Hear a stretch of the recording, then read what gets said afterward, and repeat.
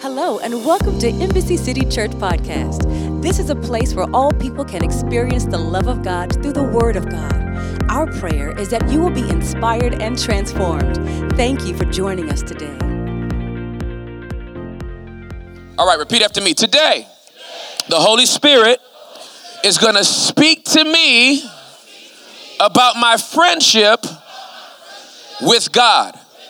After today, I will know and fully understand that God wants to redefine me from being a servant to a friend.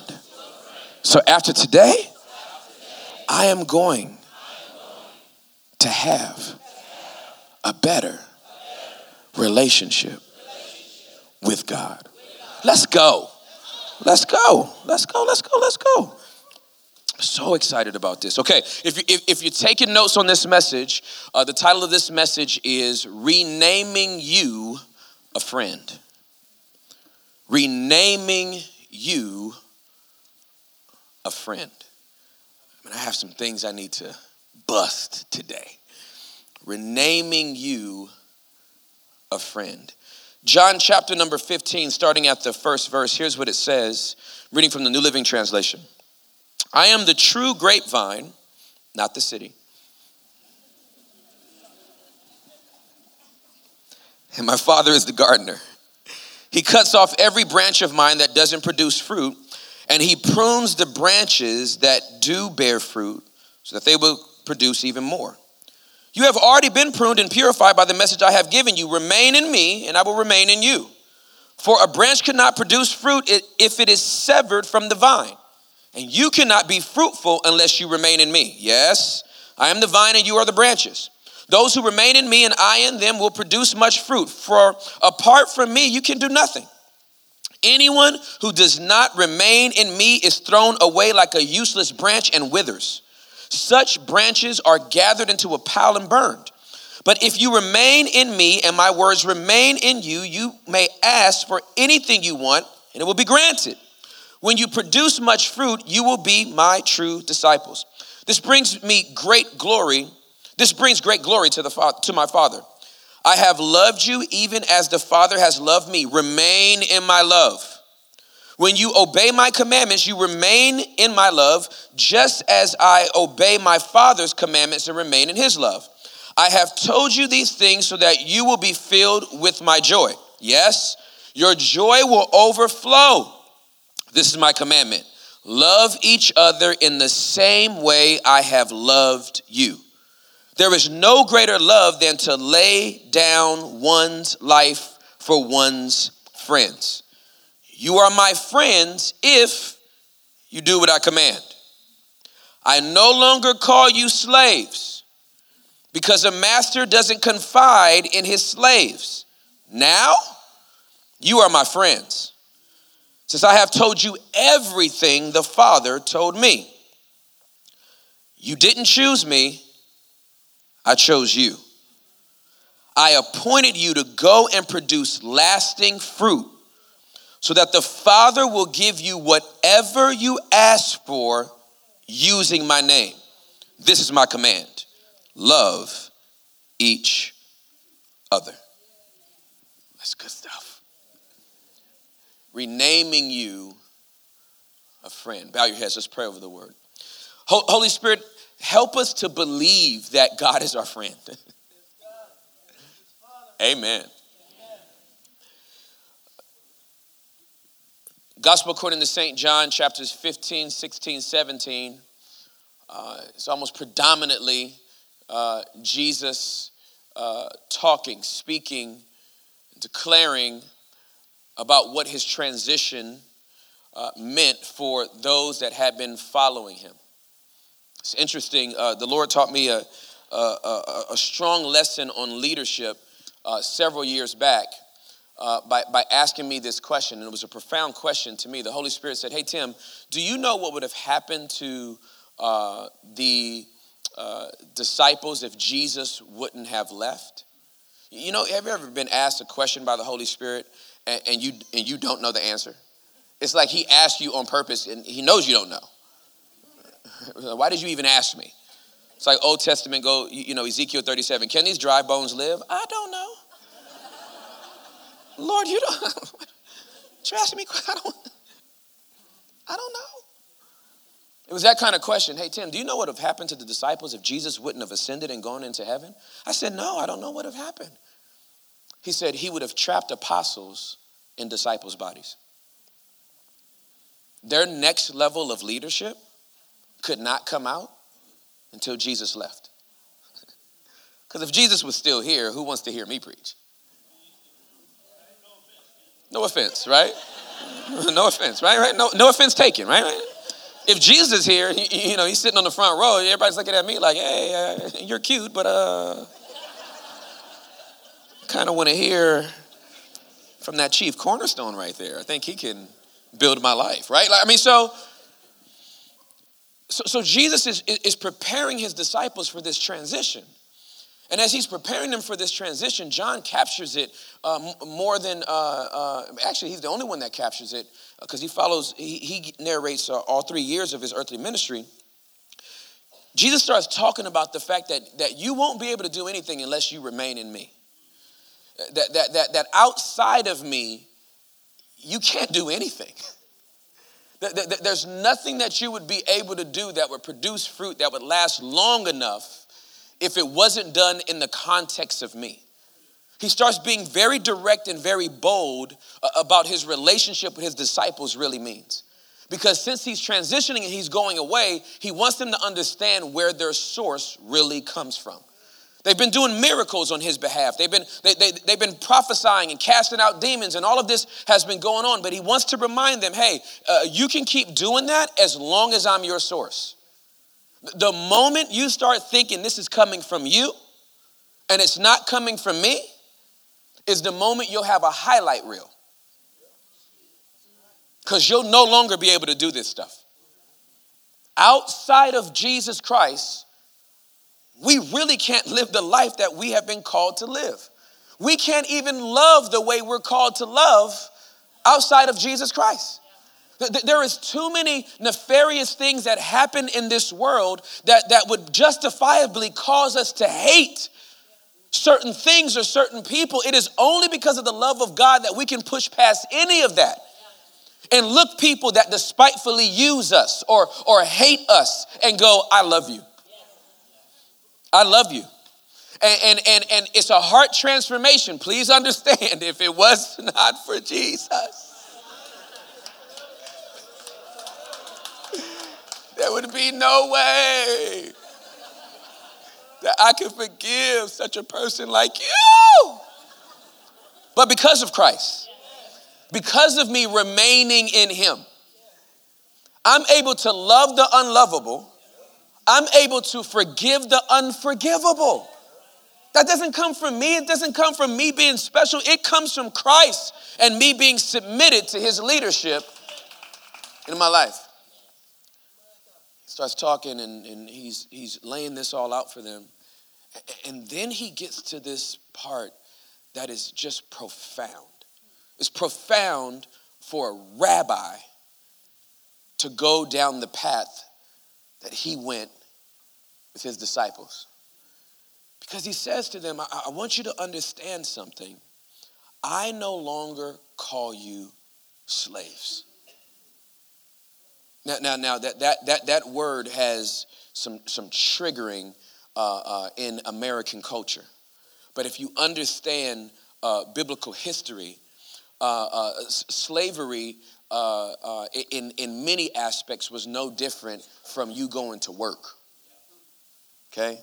So, and I know we don't want to think about it like that. Some of y'all will quit today. If I go down that path, you would be like, I'm not nobody's slave. I quit. Right? But how many people have a job? How many people are told when to come in? I know you don't want to go down this path. Some of y'all are like, I'm starting a business tomorrow. How dare you? Okay. How many told when you can leave? Right? You got it. How many sometimes they walk in and say, overtime right now. Right? And you're like, time and a half, amen. But, right? How many people, if you're going to take vacation, you got to tell somebody, right? Okay? I'm not calling you a slave. All I'm saying is you have some slave-like characteristics. That's all I'm saying. That's all I'm saying. That's all I'm saying. I know. It hurts. Where's Juneteenth? I know it. Just stop. Okay. Could be a little comfortable, but I want to focus in on what it meant for a rabbi to say this. Because for disciples of a rabbi in Jewish culture, they were literally giving up their life to serve their rabbi. They were literally taking on that rabbi's yokes, his interpretation of Jewish passages of scripture, of Jewish law. They dedicated their life to following another person as if they were a slave. And then Jesus makes some statements that no rabbi would ever make. He says, after I finish talking to you, I don't even consider you slaves anymore. You've been following me for the last 3 years. I'm about to leave. I'm about to do the thing that God sent me to do. But I want you to understand the way I see you is not the way rabbis and disciples usually interact. I have shown you through my life that I am not concerned with you serving me as much as I am concerned with me serving you. What rabbi do you know that washes his disciples' feet? What rabbi do you know that is making house calls for his disciples? Peter's mother-in-law gets sick, and he makes a house visit and heals her, and she gets up and cooks him some food. Amen, mother-in-law. God bless your life. What rabbi do you know that is giving authority away? Not trying to hoard it for themselves, but literally giving it away and saying, hey, listen, greater works are you going to do. You'll do double, triple. You're going to do some stuff that I'm not going to even do. I'm going home to my dad.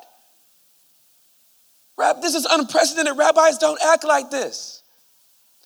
Pastors don't act like this. What pastor do you know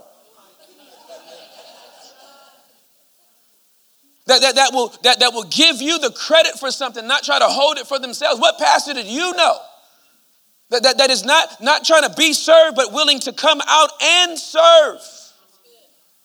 I'm gonna deal with some stuff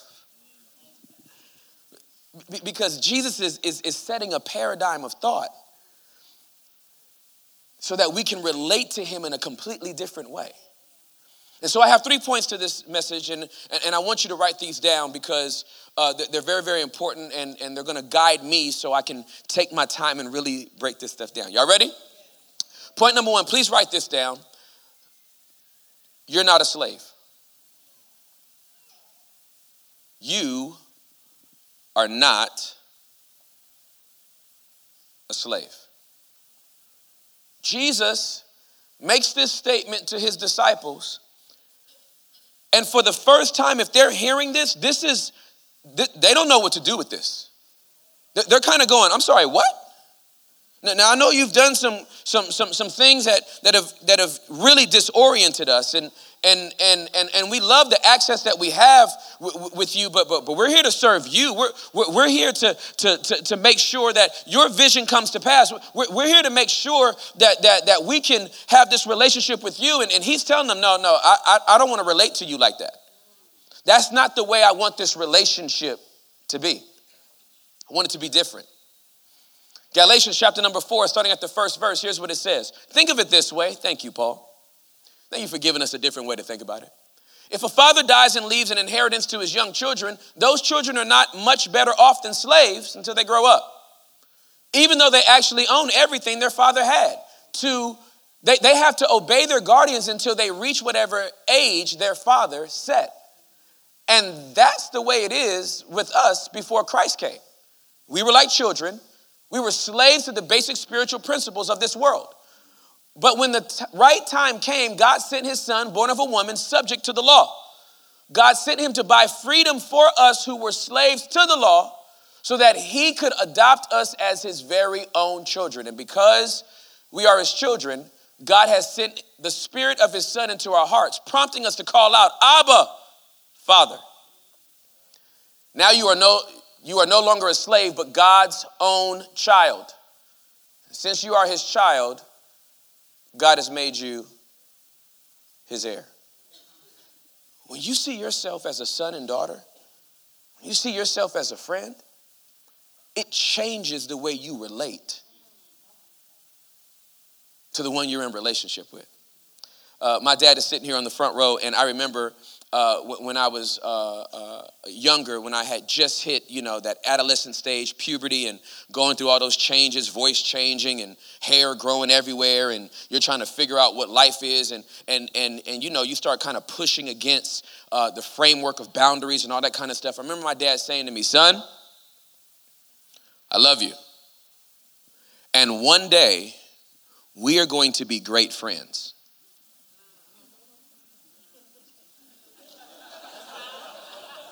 Clearly that day was not the day. One day, we are going to be great friends.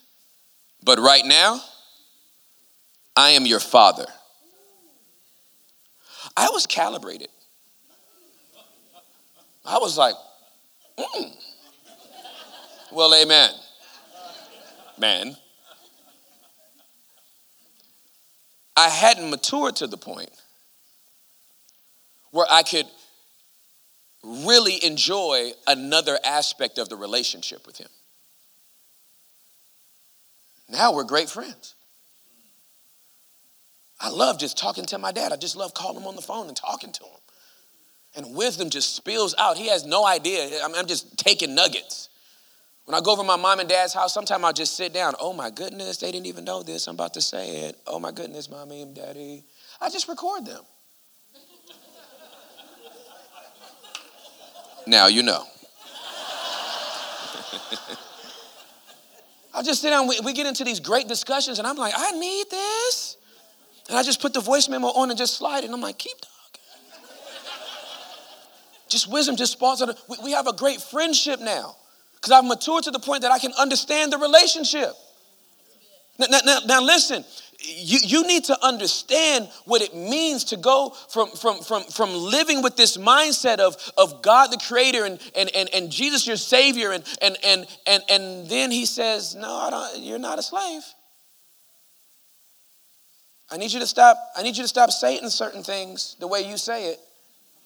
I need you to stop using slave talk in your interaction with me. Because friends don't talk like this to each other. I really want you to understand that I want a relationship with you. That I'm not trying to rule over you. I'm trying to relate with you. There's no way God puts on flesh, dwells among us, the only begotten of the Father, full of grace and truth, unless he wants a relationship with us. So let me help you out. If your prayers have kind of been, oh Lord, use me, consume me, pour me out as a drink offering to you. Oh God, I'm not worthy, but I'm just so grateful that you looked down upon a wretch like me and just decided to scoop me up. I am mere dust in your sight. Just go back to any of your BFFs. Have you ever talked like that with them? Any of your best friends? Just have you ever picked up the phone and called your BFF? It's like, oh man, so grateful that you're in my life. And I just want you to use me up.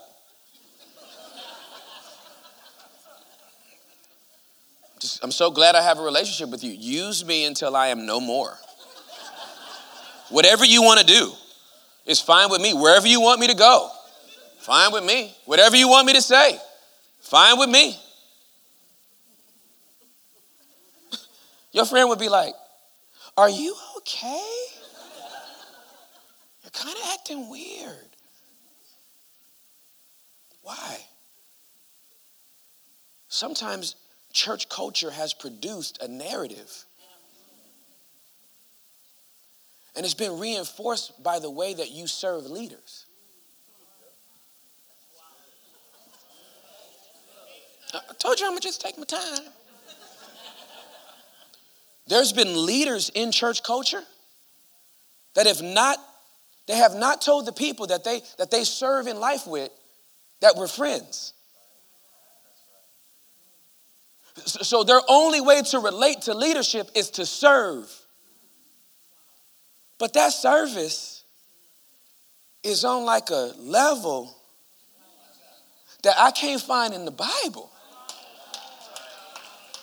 Like this level of service that some of these leaders impose, and I'm using a strong word because that's exactly what it is, impose upon the people that are doing life with them is concierge.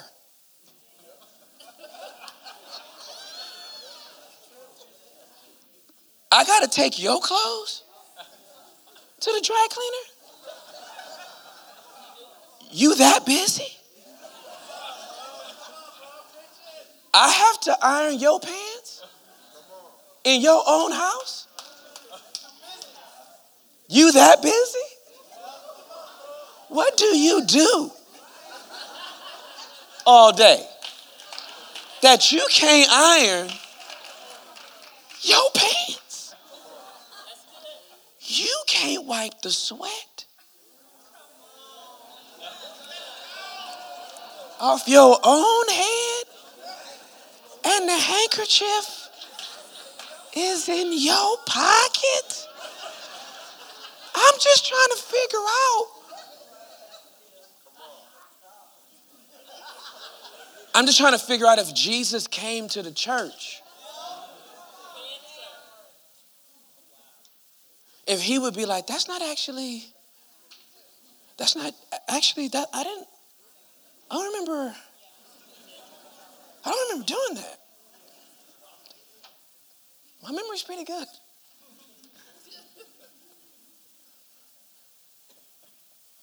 You're not slaves. This is supposed to be a relationship where we are serving each other. Point number 2. You're a friend. You are a friend. When you're a friend, things are completely different. In a friendship, as opposed to a working relationship, where one is the boss and the other is the worker, where one is the master, the other one is the servant. It's a completely different thing when you are doing life with a friend. I want you to understand that this has been God's plan all along, is to bring us into a friendship with him. Exodus chapter number 33, verse number 11. Inside the tent of meeting, the Lord would speak to Moses face to face as one speaks to a friend. I don't even know what that looks like. This is Old Testament, what we would refer to as an anthropomorphic term. It's when we try to take something as big as God and use language that allows us to understand him better, right? It's like when we say that God would be like one where we can brood under his wings. Does he really have wings? No, we're just trying to figure it out. How does the presence of an almighty God who sits or stands or whatever he does outside of time fill a tent? And where does his face come from? Did he just make a face? create one that Moses can handle and not drop dead? I don't know. But he's trying his best to let you know, I want a relationship with you. I didn't bring you out of bondage to Pharaoh. I didn't bring you out of slave to sin to now be a slave to me. I brought you out of that so you could have a relationship with me. Now, some of my Bible guys are in here like, well, Paul called himself a slave of Christ, and yeah, I get it. But if you're going to use that language and be with Christ, Christ's slavery is friendship. Here's what he's saying. I took off the rabbinical yoke of all these other people that wanted to keep me a servant, and I put on the yoke of somebody that wanted me to be his friend.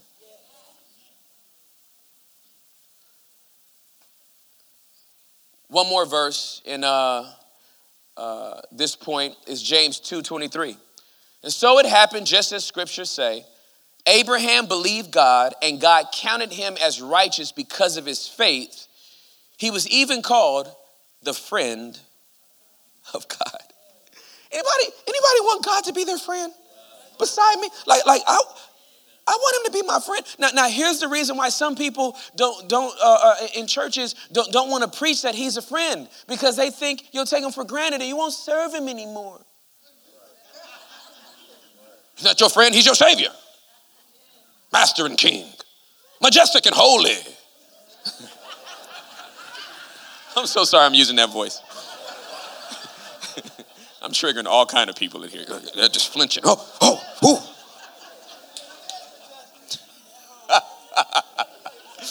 Oh, I'm trying to behave. I said I'm trying to behave. She said, too late. Maybe I'm not. Okay. So he wants a friendship. Listen, becoming his friend won't diminish his power. Somebody needs to write that down. Becoming his friend won't diminish his power. It won't change the fact that he's God. And when if you really value a friendship, you're not going to take it for granted. You're not going to try to manipulate or control that person. You're not going to try to get that person to do something that is going to be detrimental to their own life experience. You're going to try to enhance. How many people have a BFF? You have somebody that you were like, I will shoot pool with this person. I got a gun culture in here, so I just got to make sure. Like, I got one now, right? I didn't see a sign that said I couldn't, so, right? Like you got a BFF that you're like, I'm ride or die with this person. I'm with this person. If this person called me at 2 a.m., I would be there at 2:10, right? That's kind of relationship you want. You're not going to try to violate that relationship for your own personal gain. You would do anything you can for that person. That person would do anything they can for you. This is what Jesus did, everything he could for you. Everything he could to bring you back into a family relationship with God. By putting his body on the cross to be broken and his blood to be shed, that's how much he wanted us to be friends with God. That he paid for it with his own body. And that's how I want to relate to God. Let me tell you something. A good friend, go back and read Proverbs. There's 3 or 4 verses in chapter number 27 that talks about what a good friend would do for you. A good friend will tell you the truth. Faithful are the wounds of a friend. Having a good friend doesn't mean that you won't be corrected. Having a good friend means you have accountability. That's kind of the Holy Spirit's assignment. To dwell on the inside of us. We become the temple of God. The Holy Spirit resides on the inside of us. And as a good friend would always do, don't do that. Don't do that. I know you. I already know how you get down. You need to go home. You think you're strong enough to go in there. You won't make it. Please go home. That's the Holy Spirit being a good friend. But a lot of us, oh, thank you, Holy Spirit. Okay. A lot of us make decisions that impact us negatively. And because we don't know God as a friend, we actually think God is the one that gave us the negative impact. And I'm just trying to be sensitive to what I hear the Holy Spirit saying to me. I have literally heard people say, you know what, I did something and then something bad happened. And that was just God teaching me a lesson, so I won't do that again. And then I'm like, oh, hey, real quick. No, God didn't teach you a lesson. You taught yourself one. But like, you don't run into a brick wall and then say, God made it hard to teach you a lesson. Man, I ran into a brick wall and cracked I fractured my skull. God just wanted me to learn not to go into brick walls.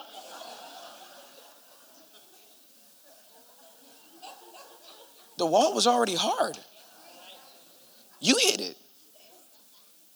God didn't send the brick wall to your house and hit you with it to say, now you know. Walls are hard. No, we can no longer. This is why we have to grow up. That's why we have to become spiritually mature. You can no longer take the negative consequences of your life and then try to create a narrative that God is the one that took you through that to teach you something. Just own up to the fact that I did something stupid, but God is such a faithful friend that he stuck with me through it, and he's getting me back to the path that I need to be on. That's what a friend is, right? You got drunk. A good friend drives you home. You can't look back at the friend and be like, you know what, you got me drunk so you can teach me that I shouldn't be inebriated. He wants you to be a friend. He wants to be a friend to you, and he wants you to relate to him the same way. Last point, please write this down. You're chosen. You're not a slave. You are a friend. And you are chosen. I'll tell you the best thing about being a friend of God is that he chose you to go into a friendship with.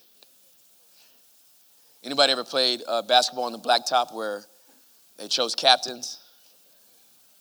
And everybody has to line up. They get the two team captains, and the people choose who they want on their team.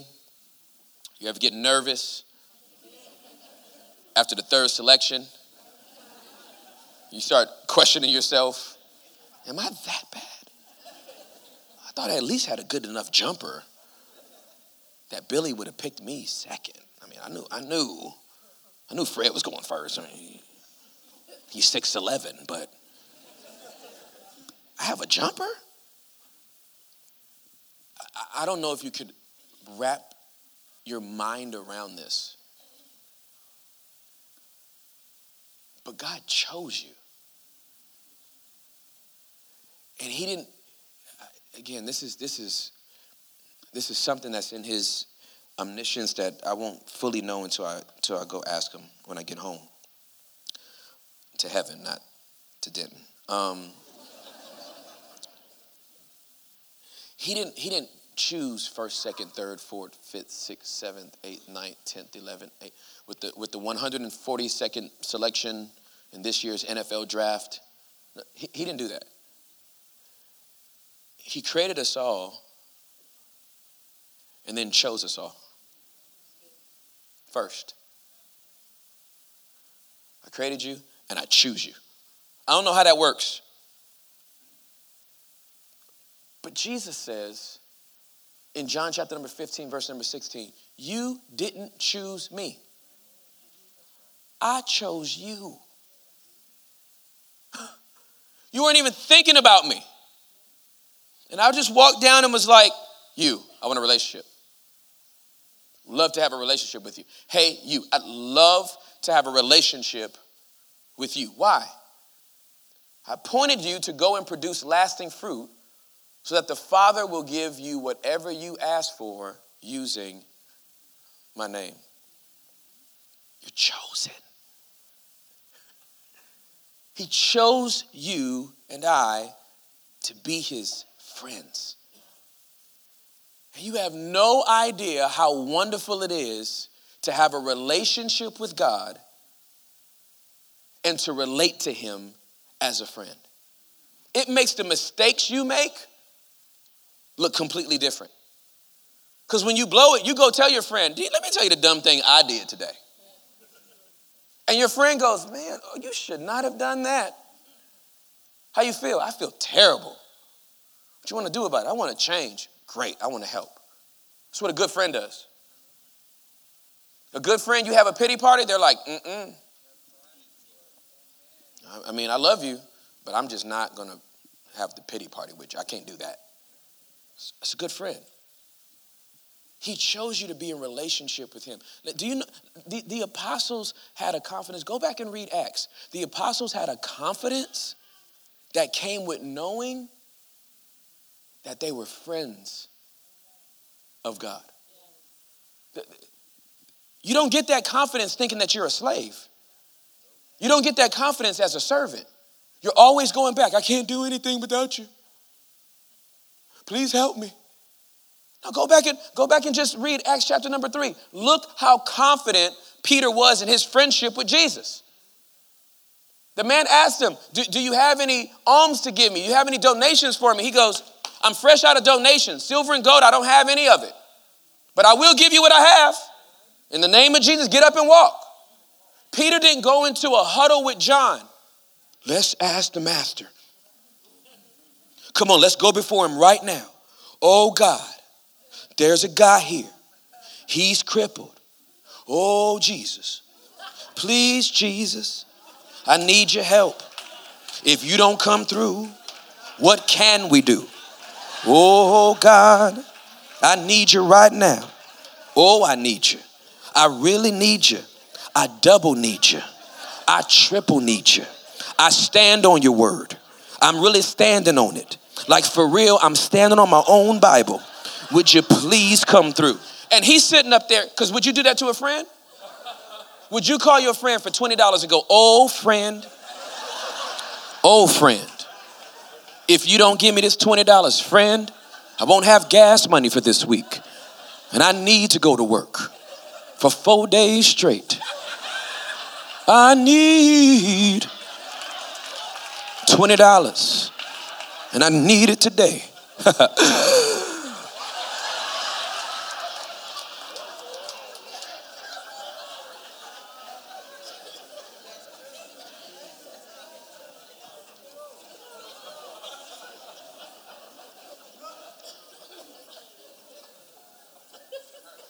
I hope this laughter changes your mind.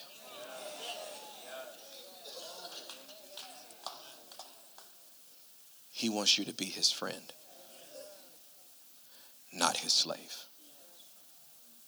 He chose you and called you into a relationship, not to continue to act like you don't have it.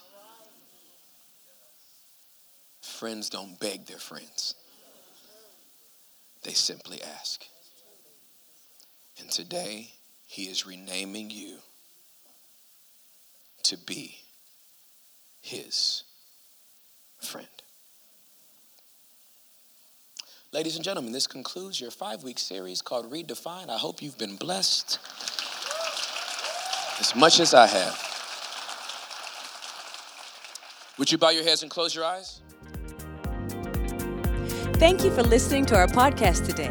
If you would like more information on our church, please go to www.embassycity.com. We would love to hear from you. Our prayer is that you have been inspired and transformed. Have a wonderful day and come back again.